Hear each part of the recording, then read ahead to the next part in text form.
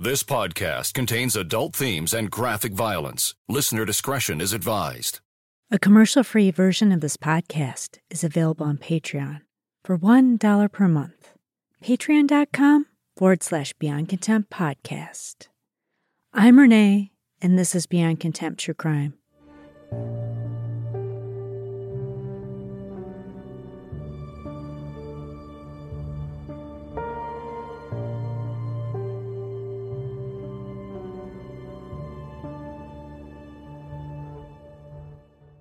Just a warning on this one, because the victim was a young child.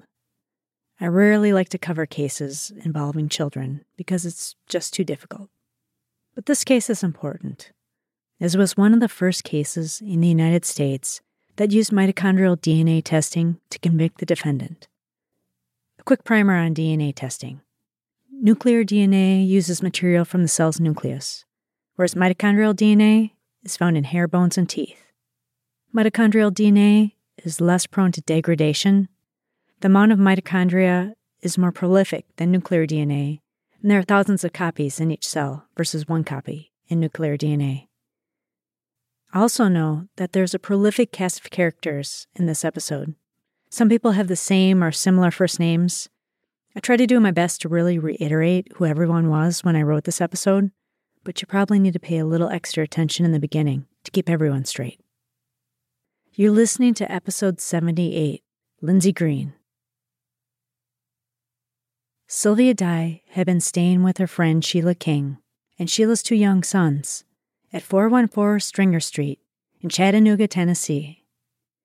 Sylvia and her ex-partner Jimmy Green shared custody of their 4-year-old daughter Lindsey.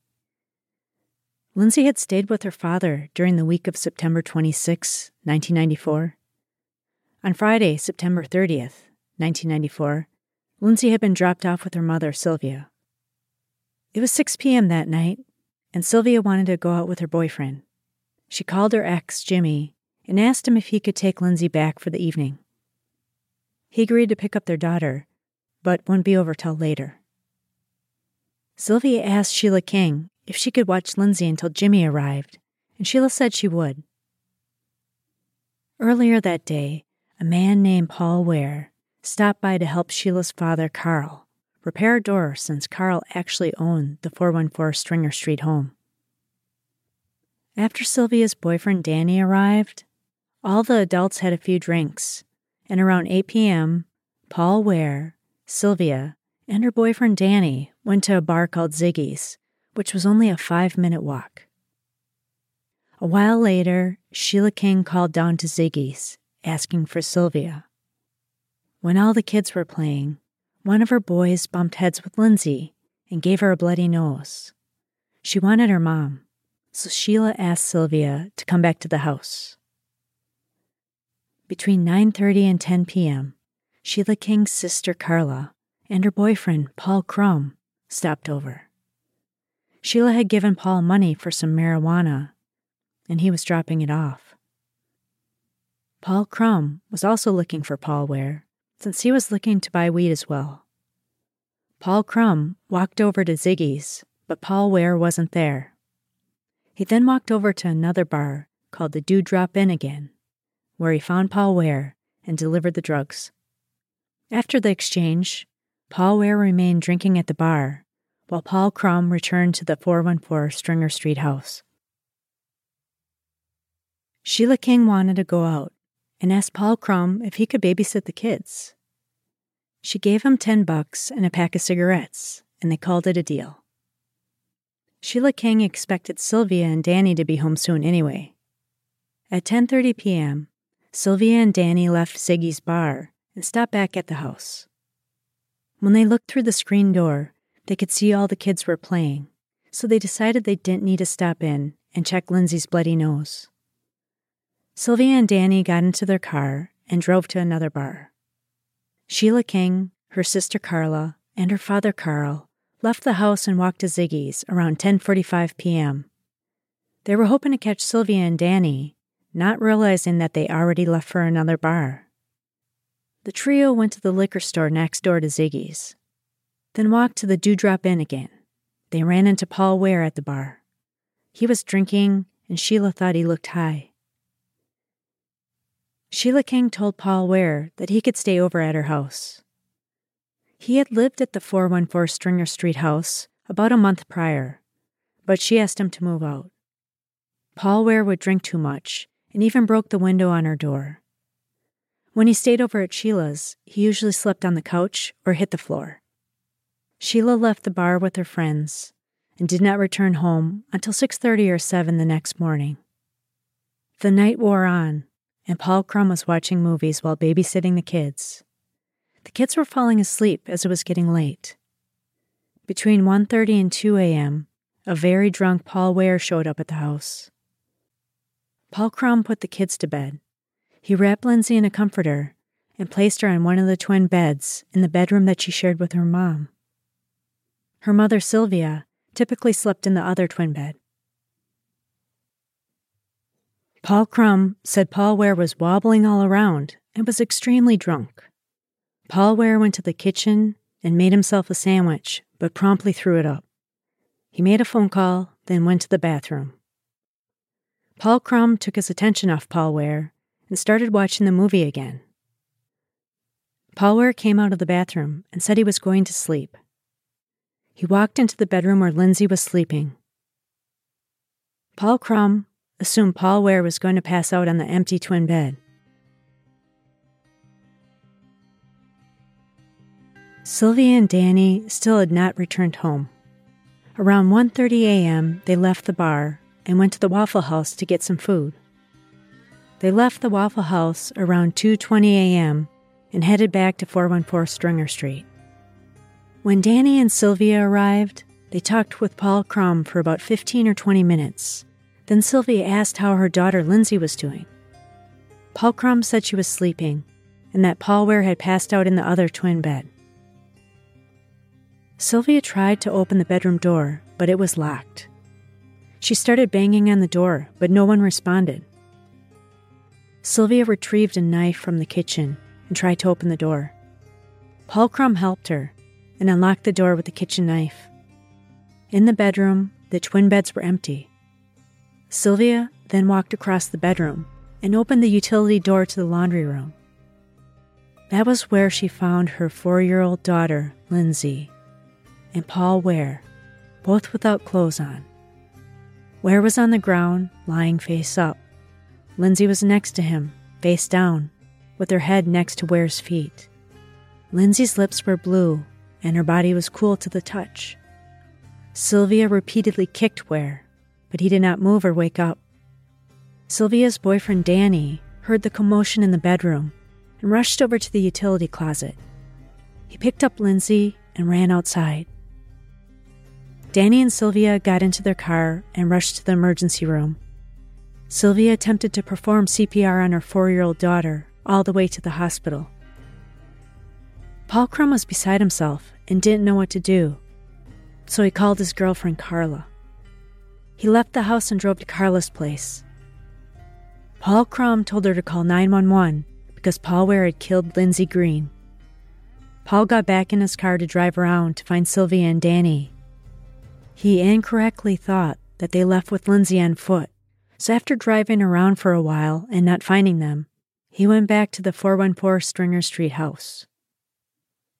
Sheila King's father, Carl, had returned home, and Paul Ware was up and awake. Ware was in a bit of a stupor, unsure of what was going on. Paul Crum went back outside the house and waited for the police to arrive. At 3:10 a.m. in the hospital, it wasn't looking good. The emergency room physician couldn't find Lindsey's vital signs. There was no heart rate or pulse, and the 4-year-old was blue from a lack of oxygen. So they intubated Lindsey and tried to resuscitate the young girl, but were unsuccessful. And she was pronounced dead at 3:25 a.m. 2 Chattanooga police officers arrived in the early morning hours of October 1st, 1994, to the Stringer Street house. Officer Croquette noticed that the man he would later come to know as Paul Crum was shaking uncontrollably. Crum either asked if the baby was dead or said the baby was dead. Later in court, the officers couldn't recall which it was. Paul Crum told them that the baby was at the hospital and they should go inside the house to look for Paul Ware, who harmed the baby. Crum thought Ware might have run to the back of the house, but he wasn't sure. Officers entered the home and found Ware lying in a pile of clothes. He was shirtless with pants on. Officers cuffed the drunk man, who didn't know what was going on, and took him down to the booking station. When Officer Baker drove him to be booked, Ware displayed a range of behaviors, from being quiet and passive to being a belligerent drunk. At the police station, Ware sat in a chair one minute and lunged at Officer Baker the next. Baker had to grab the drunk man and force him back to his seat. When officers tested Paul Ware's blood alcohol level at 1:30 p.m., it registered 0.04%. It had been over 10 hours since Sylvia and Danny rushed Lindsey to the hospital, and experts estimated his blood alcohol would have been 0.2 or 0.21%. They charged Paul Ware with murder and multiple counts of child rape. 27-year-old Paul Ware's trial started in August 1996. In the prosecution's opinion, this was a cut-and-dried death penalty case, and they pushed for it. Not all the evidence fit perfectly into the state's theory of the case, but they had plenty of evidence on their side.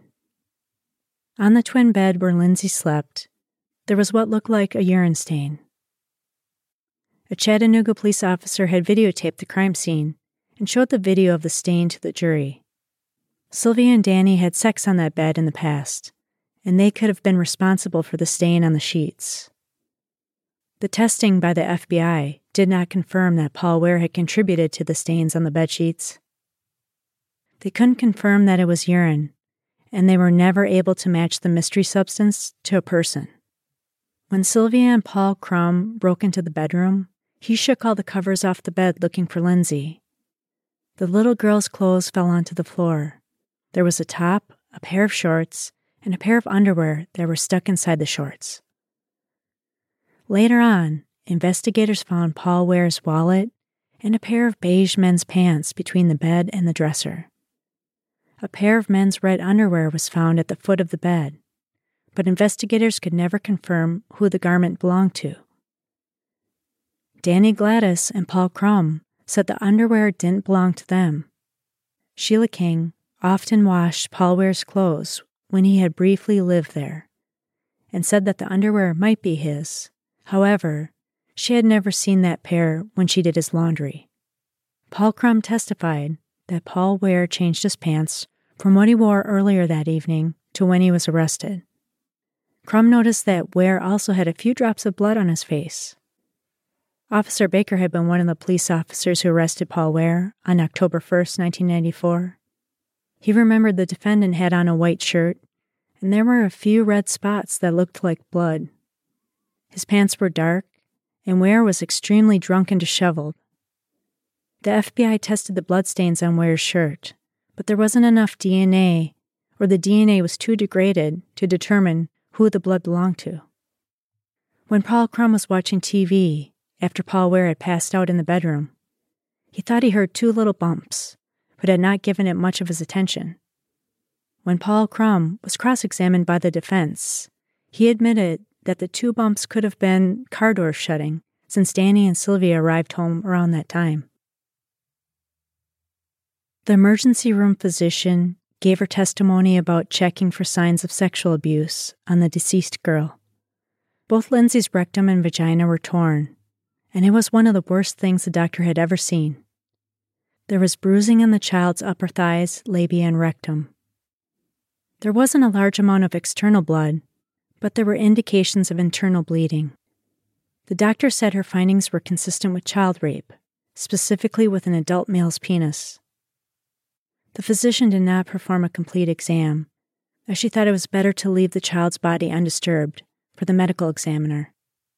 Dr. Frank King was the medical examiner, and he presented his findings at trial. The cause of Lindsey Green's death was mechanical asphyxia. The little girl could not breathe because of a mechanical interference in normal breathing. She had a contusion on the small of her back, which was consistent with her body being pressed against a board or a flat surface, meaning that her back was pressed up against something with pressure applied to her 30-pound frame. During the autopsy, Dr. Frank King found hairs on and inside of her body. There was a reddish hair on the child's lip. A dark brown body hair was touching both the mucosa of the rectum and the skin on the anus. For a hair to stick to this area, it would take both pressure and direct contact. There was also a reddish pubic hair in the victim's pharynx. This was an unusual finding because the doctor explained that a person who was still alive and breathing normally could not tolerate a hair in this location, as it would trigger a coughing reflex. Paul Ware had red or auburn hair. Dr. King explained that rigor mortis showed up first in the jaw and the small muscles of the extremities. Considering the victim was small and wasn't wearing clothes, he estimated that she had been dead approximately 1 to 2 hours at most when she was found. Rigor mortis takes between 2 and 4 hours to develop in the jaw. Dr. King thought the injuries had been inflicted on Lindsey prior to her death, but agreed that given her injuries, there should have been more blood found externally. There were petechial hemorrhages inside the victim's mouth, which he stated could have been consistent with either asphyxia or low oxygen, or aggressive resuscitation. But the doctor concluded that the overall pattern with the other injuries present pointed to mechanical asphyxia. The doctor could not say that there was oral penetration, since they found no seminal fluid in or around the child's body. Dr. King stated that the injuries could have been caused by the insertion of any blunt object and testified that he could not say with certainty that an adult male penis penetrated the child, although he believed that the child had been brutally raped. At the crime scene, a red plastic soda bottle was found in the bathroom sink. It was essentially the same size and diameter as the penis of an adult male. Dr. Cleland Blake testified for the defense. He said that the first change seen after death is livor mortis, or lividity.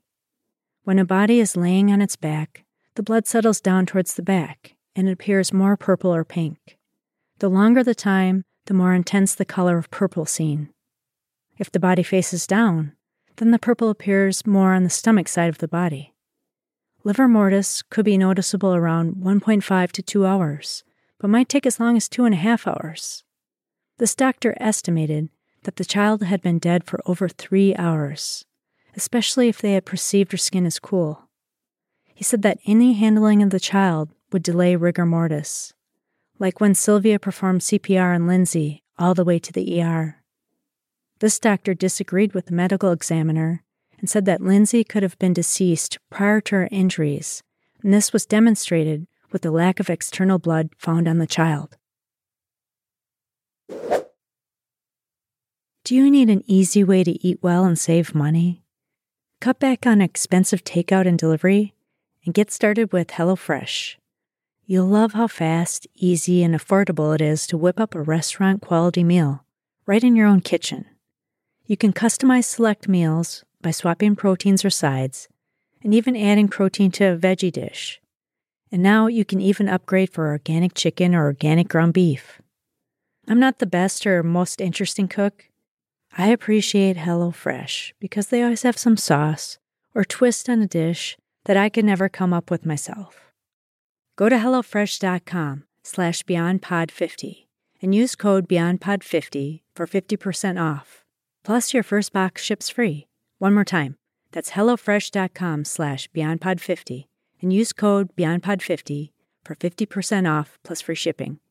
HelloFresh, America's #1 meal kit. Special Agent Chris Hopkins of the FBI Hair and Fibers Unit testified and had identified the hair which was found in the victim's pharynx as a red Caucasian pubic hair, which had been naturally shed. 10 of these hairs were taken from the sheet on the bed where Paul Crum had placed Lindsey. The FBI analyst said pubic hairs are naturally shed when a person showers or takes their underwear on and off. The finding of pubic hairs on the bed sheets was significant evidence. When hairs fall off of a person, they will not remain on the bed sheets for very long, when someone is using that bed regularly. If there was no activity in the bed, then the hairs would remain on the sheets. The agent did not expect to find so many pubic hairs from a bed that had just been slept on. The FBI analysis concluded that the hairs on the bed and the hairs found in the victim's pharynx were consistent with the mitochondrial DNA of Paul Ware. Mitochondrial DNA analysis was a newer method of DNA testing and had been first implemented in the FBI laboratory in June 1996, just a few months prior to the trial. The FBI analyst said that the red hair found on Lindsey's lip was a chest hair, and he thought the hair that was found on her anus was a body hair. At that stage of knowledge about mitochondrial DNA testing, they thought that only pubic and head hairs were suitable for making DNA comparisons, because body hairs could look like other people's hair. During the trial, the defense filed an affidavit by Dr. William M. Shields, a geneticist, who stated that the protocol and publications listed in that protocol used by the FBI for mitochondrial DNA testing were not sufficiently validated and therefore wasn't scientifically reliable. There was an insufficient sample size of the FBI's database to consider the mitochondrial DNA method valid. FBI Special Agent Keith Howland testified he discovered blood in the laundry room. He tested the DNA profile, but could not draw any conclusions. Additional known standards were later sent to the lab, and another analyst performed the testing. There was a match for Carl Sanders, who was Sheila King's father. They did not elaborate on this finding during the trial, but the house on 414 Stringer Street was very unclean. There were many items all over the floors, dirty dishes throughout the house, and dirty clothes on the laundry room floor. They had not vacuumed the floor in a long time. This was a plausible explanation for Carl's blood in the laundry room. The defense only had one tactic, and that was to shift all the blame to Paul Crum. They said their client, Paul Ware, was too drunk to commit the crime. The defense team's narrative was that Crum raped the girl in the backyard and cleaned himself up. He rubbed pubic hairs off of Paul Ware onto the bedsheets, then dragged Ware into the laundry room with the young girl. During trial, Paul Crum admitted he had been sexually, mentally, and physically abused by his father when he was a child. Paul Crum told a friend that he wanted to get help because he didn't want to have the feeling or even think about abusing his kids. After the crime, he got help from a psychiatrist and checked into a treatment facility for a brief stay. Paul Crum had 2 kids with his girlfriend Carla. Carla and the kids lived with her dad, while Crum lived out of his car or couch surfed at friends and family's houses. He also had another daughter who lived with her mom. The defense called Wilma Pack to the stand. She rented a room to Paul Crum at one time.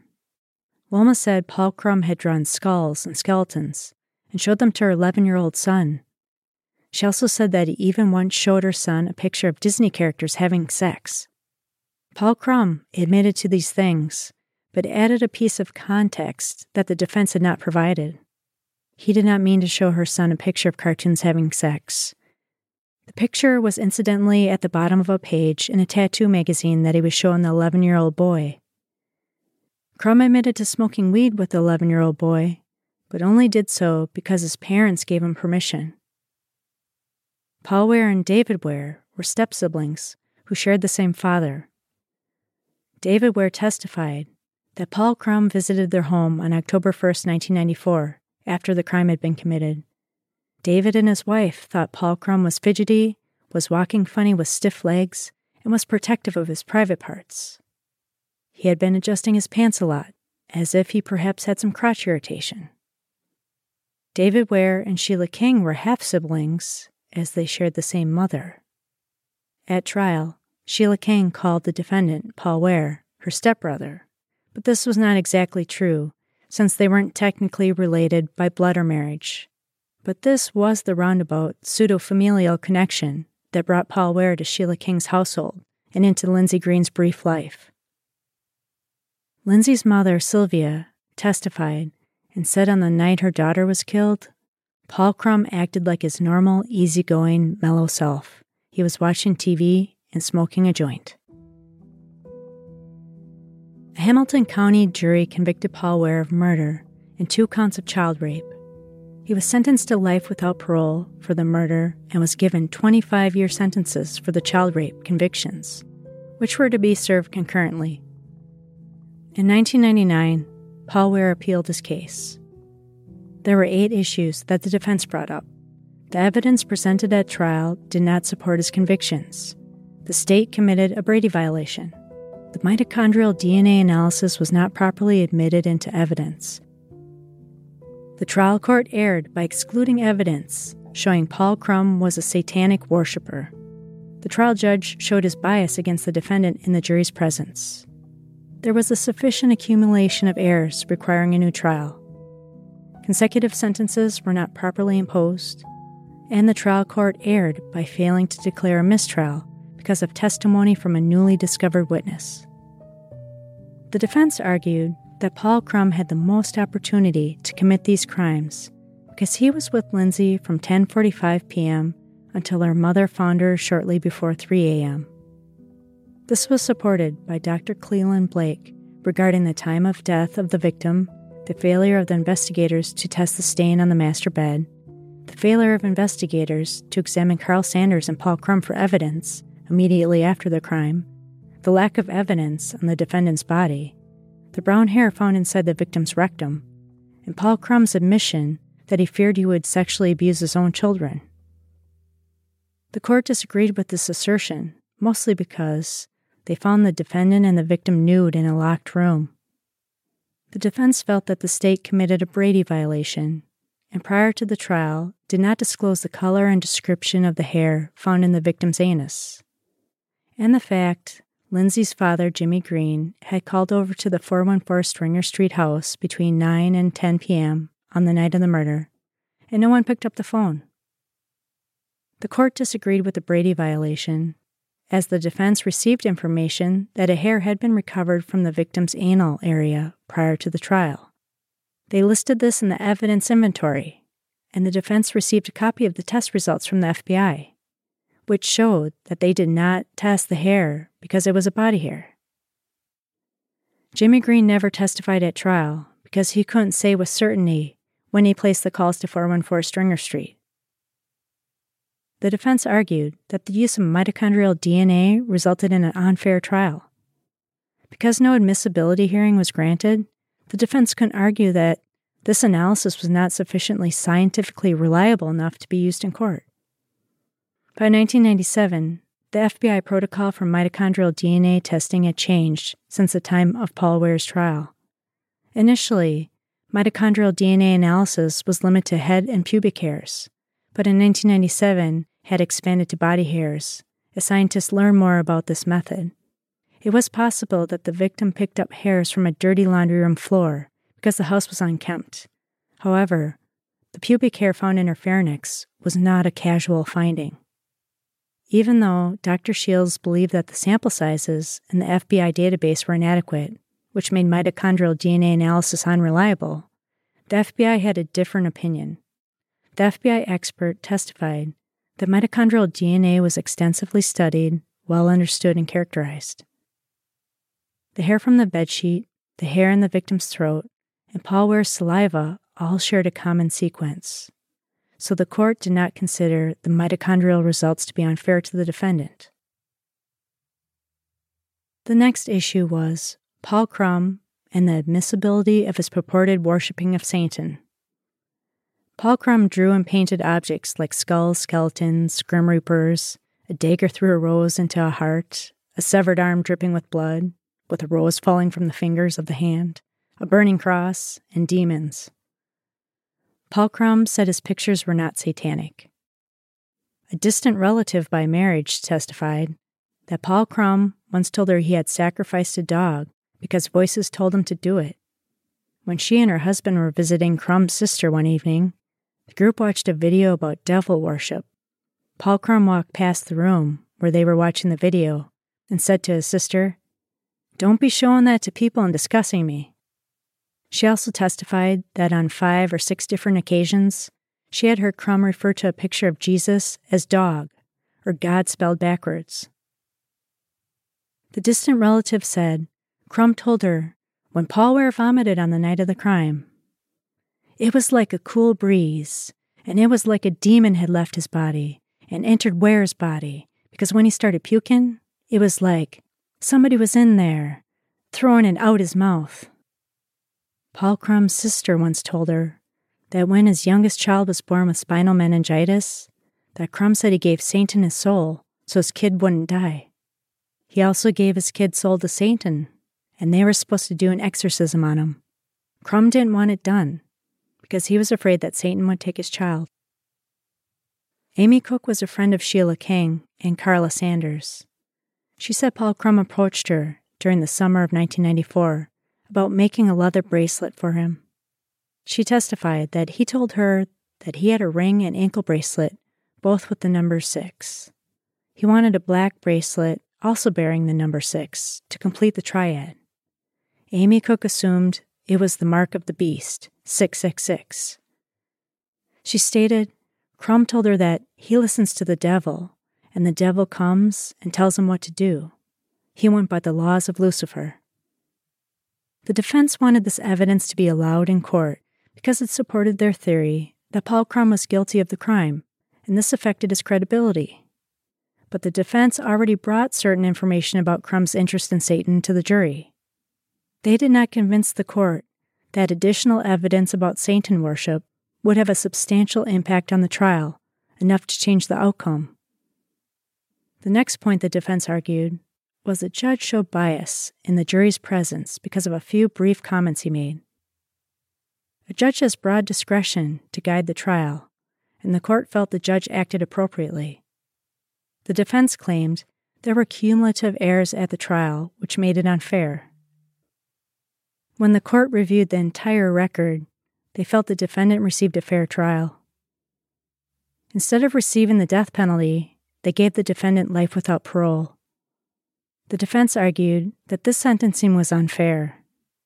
When the court reviewed the case, they felt that the court labeling the defendant as a dangerous offender was warranted, given the crimes, and the sentence was reasonable. During the trial, after the jury went to deliberation, the defense found a new witness, Donna Pickett. The defense moved to hear this additional evidence, but the court denied it. Donna was Paul Ware's aunt via marriage. She said Paul Crum and Carla Sanders visited her home on the day of the murder. Crum told Donna what happened that night. He couldn't find Lindsey, but when he went to the laundry room, Paul Ware passed out with an erection. He didn't know what to do, so he went outside and found Carl Sanders. Carl went back into the house and picked up Lindsey. He said this baby is dead.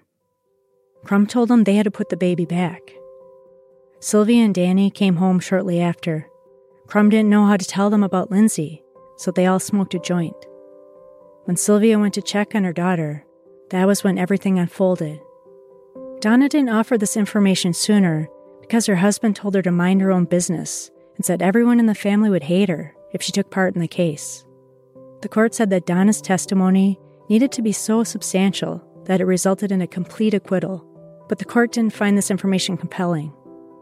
It provided a different picture of events, but it did not show that Paul Ware was any less guilty. The court did not agree with any of the defendant's arguments. Paul Ware's convictions and sentence remained intact. Paul Ware is serving out his life sentence in an undisclosed prison. Thank you so much for joining me for this episode of Beyond Contempt. Please visit beyondcontemptpodcast.com for the links to the sources and music used in this episode. Research, writing, editing, audio production, and sound design were performed by me, Renee. I want to thank patrons Ben J. and Sarah B. Thank you for supporting the show. If you like the show, please leave me a positive review in Apple Podcasts or Spotify. Thank you so much, everyone.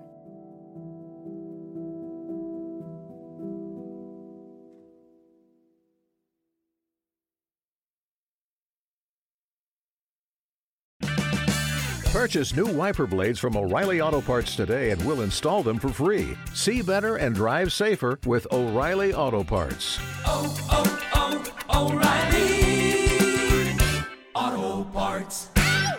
When facing a family law matter, it can feel like an overwhelming and never-ending court process. It's vital to know that things will look better on the other side if you hire legal counsel with the skill and compassion to help. At Stengy Law Firm, we represent clients in difficult family law matters every day. Visit FamilyLawRepresentation.com to schedule your consultation. That's FamilyLawRepresentation.com. Stengy Law Firm, here to help you rebuild your life. Stengy Law Firm has an office in Wichita. Kirk Stengy, 120 South Central Avenue, Suite 450, Clayton, Missouri.